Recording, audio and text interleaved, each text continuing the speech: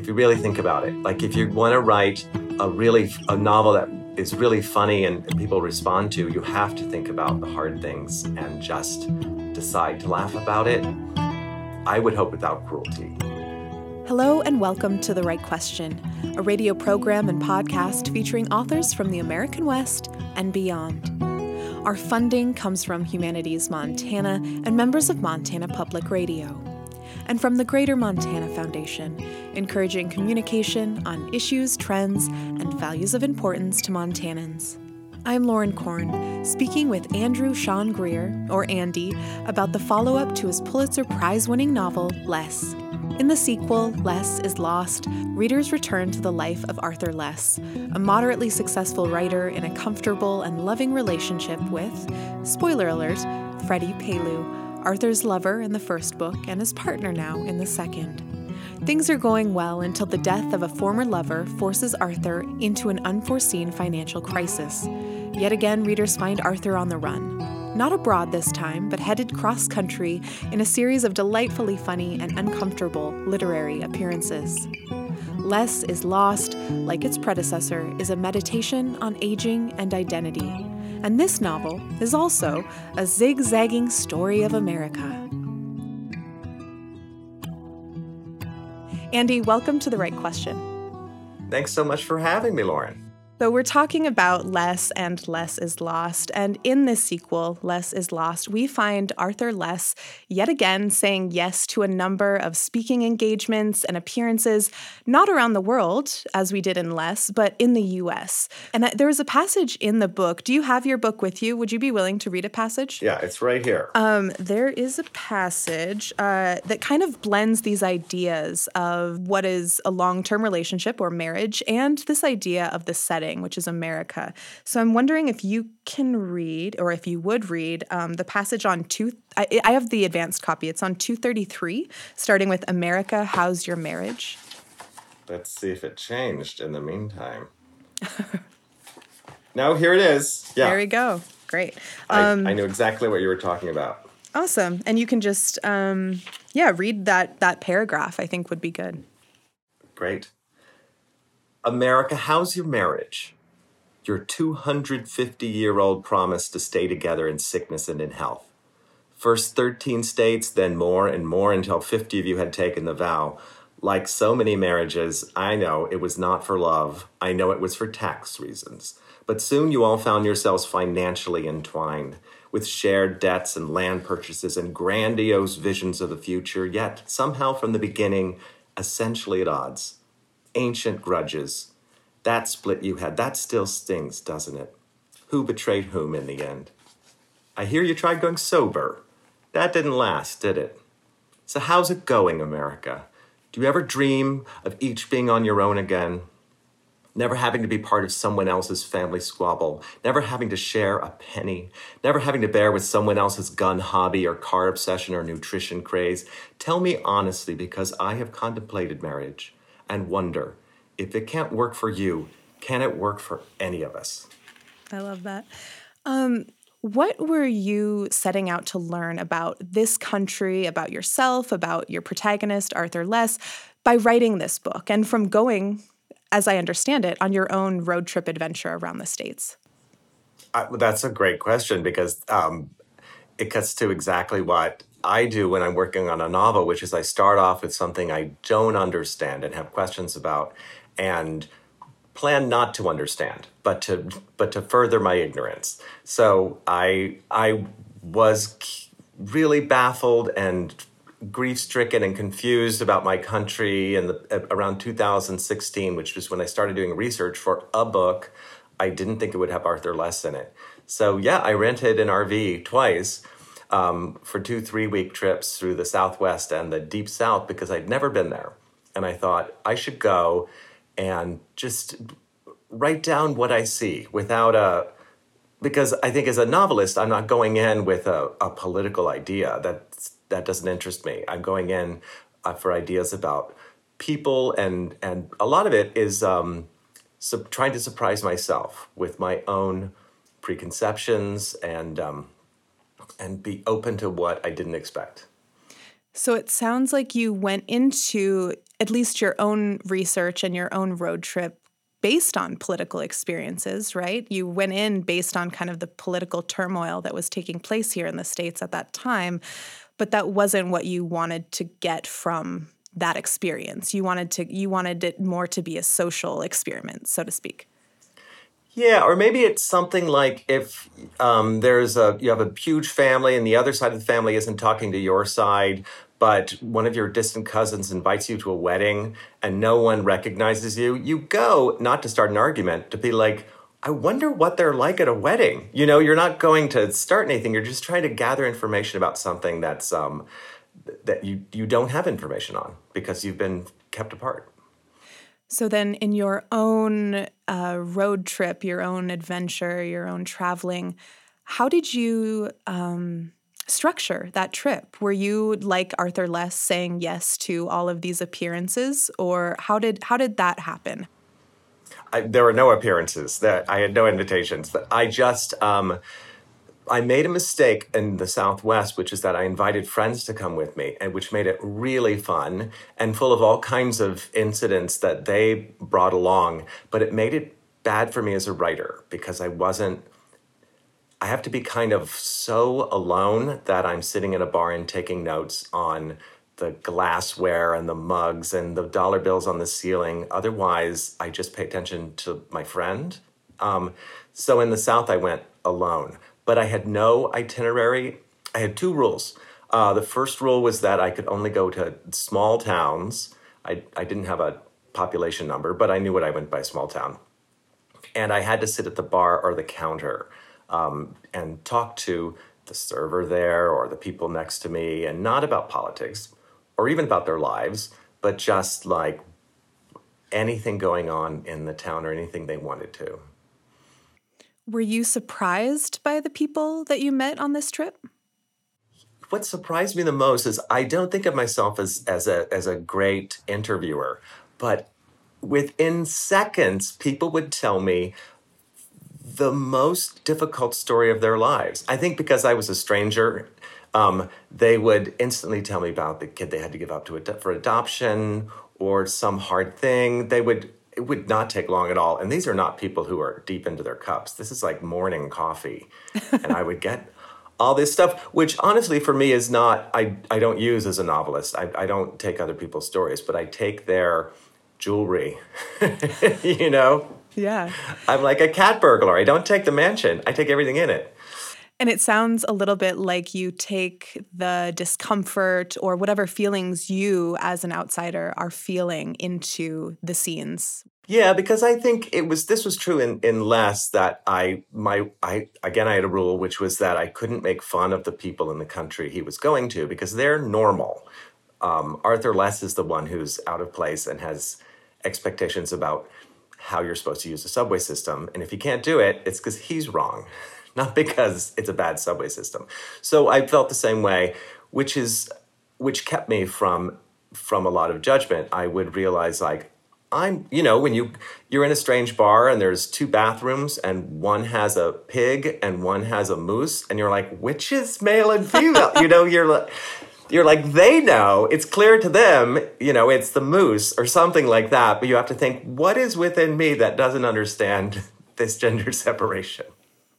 I want to ask you about how you came to the idea of making Freddie, and again, this is Arthur's lover in the first novel and his partner in the second, kind of this omniscient narrator who's following Arthur throughout his travels.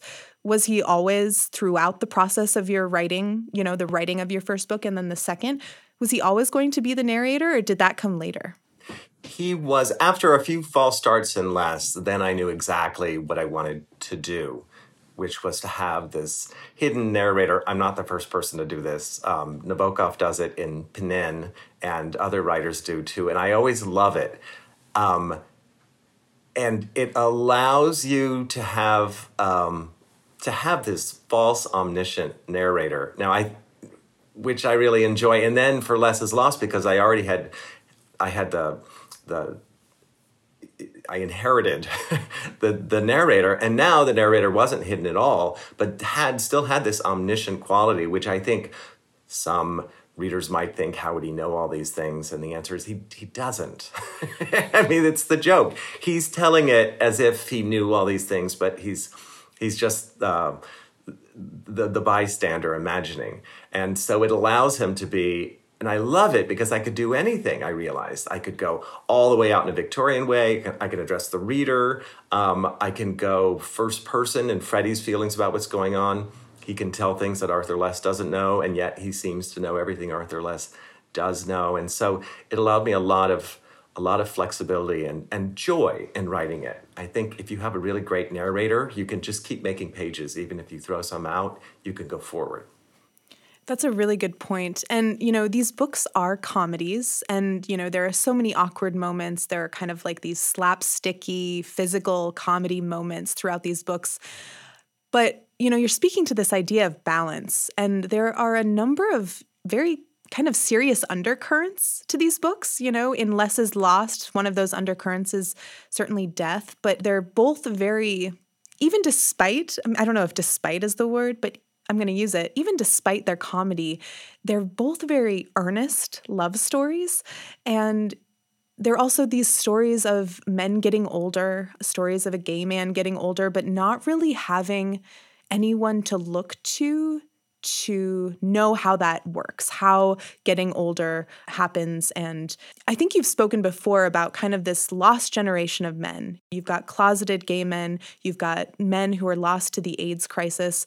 I'm wondering if you will speak to that part of Arthur's character, again, as we know him through Freddie, but that part of these books that might not be the loudest parts of the books, but certainly are part of their histories and, they're histories that Arthur inherits. Thank you for that question, because that is what the books are really about for me. And the fact that they're funny and lighthearted is the only way I could manage to get at some really heartbreaking ideas for me. Because I think the only way that as gay men we've written about the AIDS era is as tragedy or as anger. And I thought we have a lot of books about it like that. And I just thought, what else is there to say? And that the premise of these books is, as you said, that there is no generation ahead of us to see how to grow old. And here we are. I'm 52 now. I certainly have met men in their 60s and 70s, but I don't really know what I'm supposed to do or dress, which is sad because they all died, And that is something that other groups don't experience. They have elders, they have role models. They may not admire them, they may want to change their path, but it's something that I thought was unique and interesting. Deeply sad, but also therefore a little funny as you watch us stumbling our way into our 50s. And that's what underlies a lot of this. A lot of it is me thinking, I don't want to write the gay novel that's about going to the discos and there's a sassy drag queen. And I think there's a lot of that. And it's the reason you don't see Arthur Less in a big city, because I didn't want to ever have him in a big dance club and then soap bubbles come out, because that's not the book. I don't want to need to explore that. That's been explored. I wanted to talk about what else is there about being gay in America that would interest any reader, because it's peculiar. There's this going forward. I mean, I dress bizarrely because I don't know how a 52-year-old man is supposed to dress. So I'm like, let's go for clown. But then also in the book, you see a lot of Arthur Less being incredibly awkward.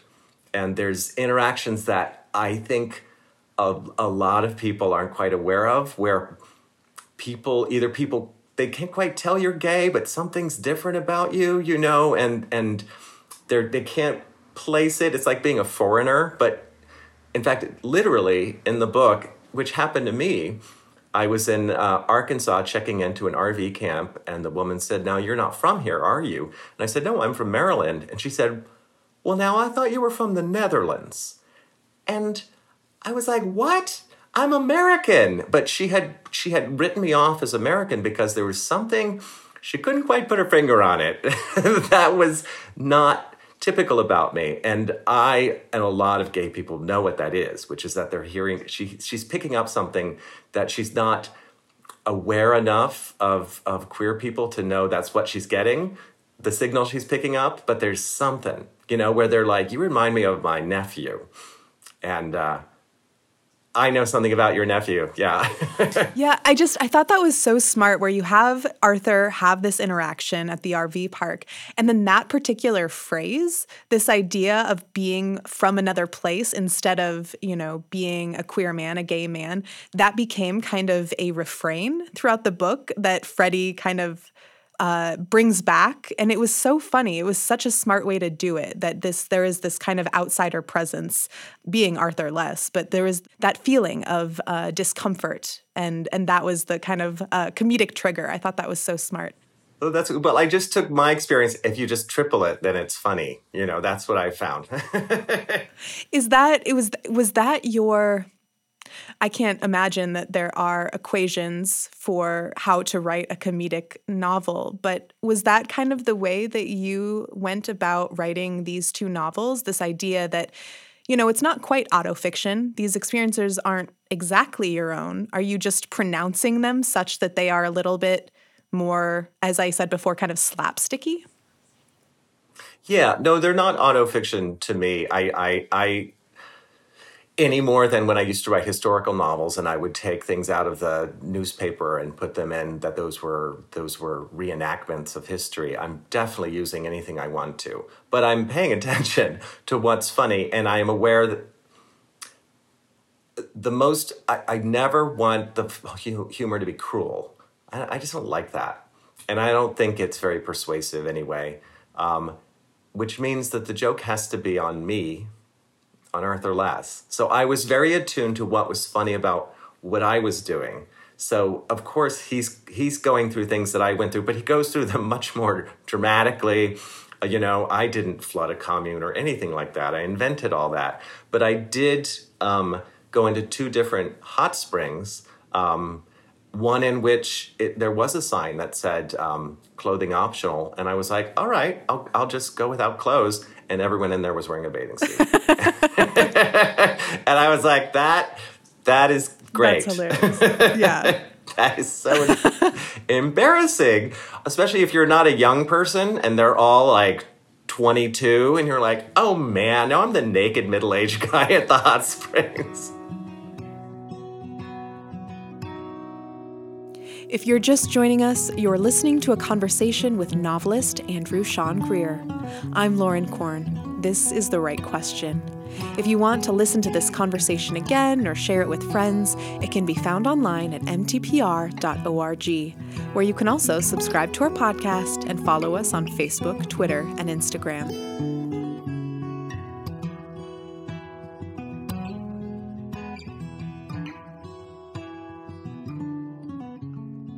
Well, we're talking about this idea that Arthur is certainly an outsider in many of these spaces in the South. And there are a number of moments when he, in both of these books, is confronted with the idea that he's a bad gay. And for listeners, I have bad gay in scare quotes here, or in air quotes. He's an author whose books aren't flamboyantly gay, and his public life and persona outside of the affair, right, that kind of is at the heart of these two books. His public persona isn't super flamboyant. Why was his success or failure as a gay man one of the insecurities you gave to his character? Will you speak to that idea? Yeah, I find it hard to answer it because it's one of those questions that I put to myself in the book and don't answer very well. But it's interesting that now these two books are out, that I have heard a lot of people that the term bad gay has been around for a while. I think mostly in a joking term. Like if someone says, just go into your drag closet and get something. And then you say, I don't have a drag closet. They would say, you're a bad gay. You're all supposed to have drag closets. I don't have a drag closet. This idea that you're not, there's a way to be, and why aren't you participating in the common culture, I think is true for any writer or artist within their community, that they are both of it and outside of it. And that they're always going to be a bad representative of that community because they are not at all the most typical, because they're the artist. That means they're atypical. And yet they're the only one who can tell about it because that's their job. So it's a conflict. It's an artistic conflict. I mean, it's one that I have. I find it really amazing that I am now well known in certainly the white gay male community, that I could be recognized at a pool party in Palm Springs, which is bizarre because writers are never recognized. It's also the last community I expected to be recognized by, because I'm not really a full participant. And I would say I'm part of the writing community. That would be my community. And so and the gay community is one that I've had trouble with feeling like I belong there since the beginning. And so now to be embraced by it is, it's a wonderful feeling. But it's funny because it comes from having been outside it so long. Well, and just that there is this expectation of what a good gay man would be, right? Like that there is this image that all gay men hold in their mind of what a good gay would be, and whether you fit into that image or without. I mean, I feel like you spoke to this idea that it's all personhoods or communities. I'm sure that, there are people that feel both within it and without it. But I think that what was so interesting, it was just one of the many ways that Arthur kind of confronted his identity in opposition to itself, right? Like he's this awkward person kind of navigating the world, and being told he was a bad gay made him confront an identity that, like, I don't know, if he hadn't been confronted with it, maybe he would have been more comfortable. I don't know where I'm going with that particular observation, but. Well, but also if he had been confronted with it, he wouldn't have had to think it through, even if by the end of thinking it through you reject it. I think in a way he's a bad American, in the way so many of us are. Yeah. If you're especially when you find yourself abroad and someone asks you if you're watching Succession and you're like, I'm sorry, I don't watch that. They're like, you're a bad American. That's the most important show, or something like that. Right. That we're all supposed to, all 80 million people are all supposed to be having the same precise experience to perform for people who are not Americans is absurd to expect that. Like, have you ever been to Texas? No, what? You're a bad American. I've been to Texas 5 times. You get that in Europe a lot. And so it's just not meeting up to a stereotype, in fact. Yeah, for listeners who are unaware, Les won the Pulitzer Prize in, 2019, right? 2018. 2018.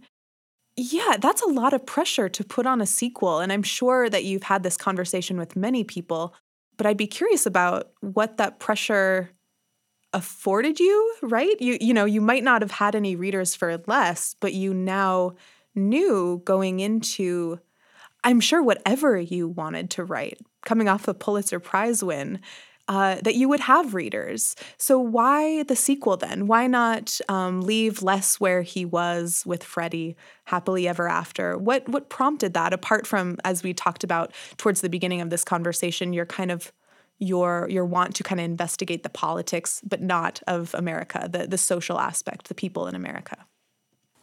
I was not planning to write another book because, Les, what I was proud of about Les is that it has a very strong, firm ending. It is not, one can wonder about any book, what they do after the end, but that one really ties it up. And I was working on another book for a year or more, in which I had done this research, the RV trip. I knew I wanted to write something about the United States, and so I did all that research for a different book that was terrible. I wrote it and it was just awful. And there was a young man, and then there was an older man, and there was a van, and it was just hokey, and there was a crisis moment where I thought, you know what? I already have if not young, innocent main character, and I've got an older character who I wrote about in the other book. I could send them in a van across Arizona. That would be funny if I used those old characters. That would be way more fun.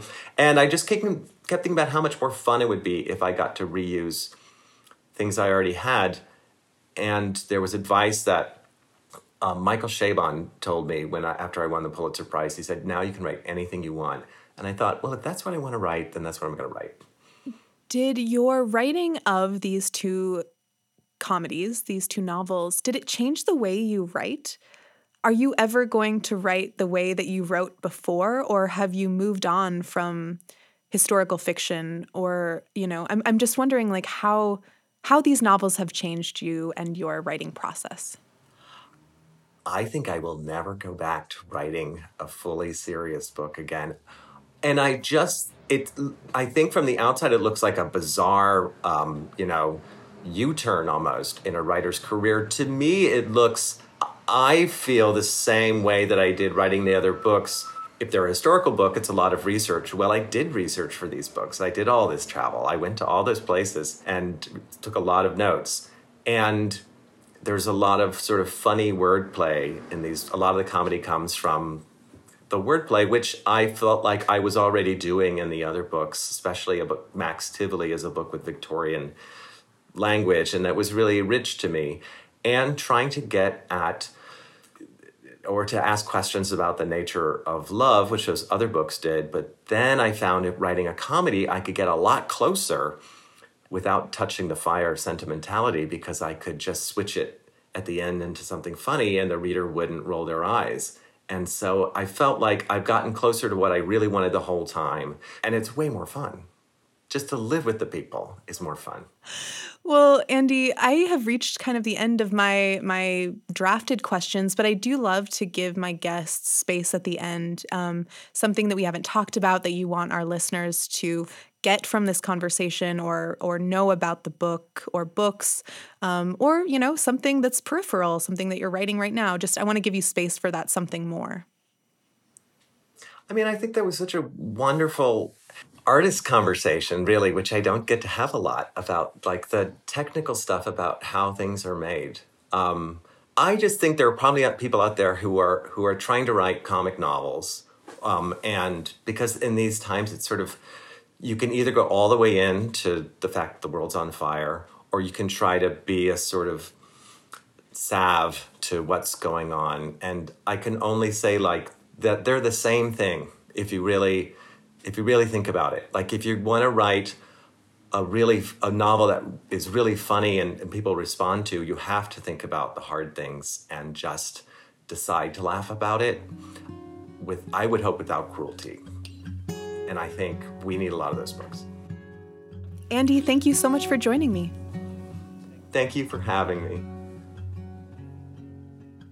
That was Andrew Sean Greer, author of the Pulitzer Prize-winning novel Less and its sequel, Less is Lost, out now from Little Brown & Company. Look for more information about Andy at mtpr.org, where you can also subscribe to our podcast and follow us on Facebook, Twitter, and Instagram. You've been listening to The Right Question. The show is produced by Chris Moyles and me. I'm your host, Lauren Korn. Chris also engineered this episode. Our artwork was designed for The Right Question by Molly Russell, and our music was written and recorded by John Floridis. Funding for The Right Question is provided by the Greater Montana Foundation, encouraging communication on issues, trends, and values of importance to Montanans.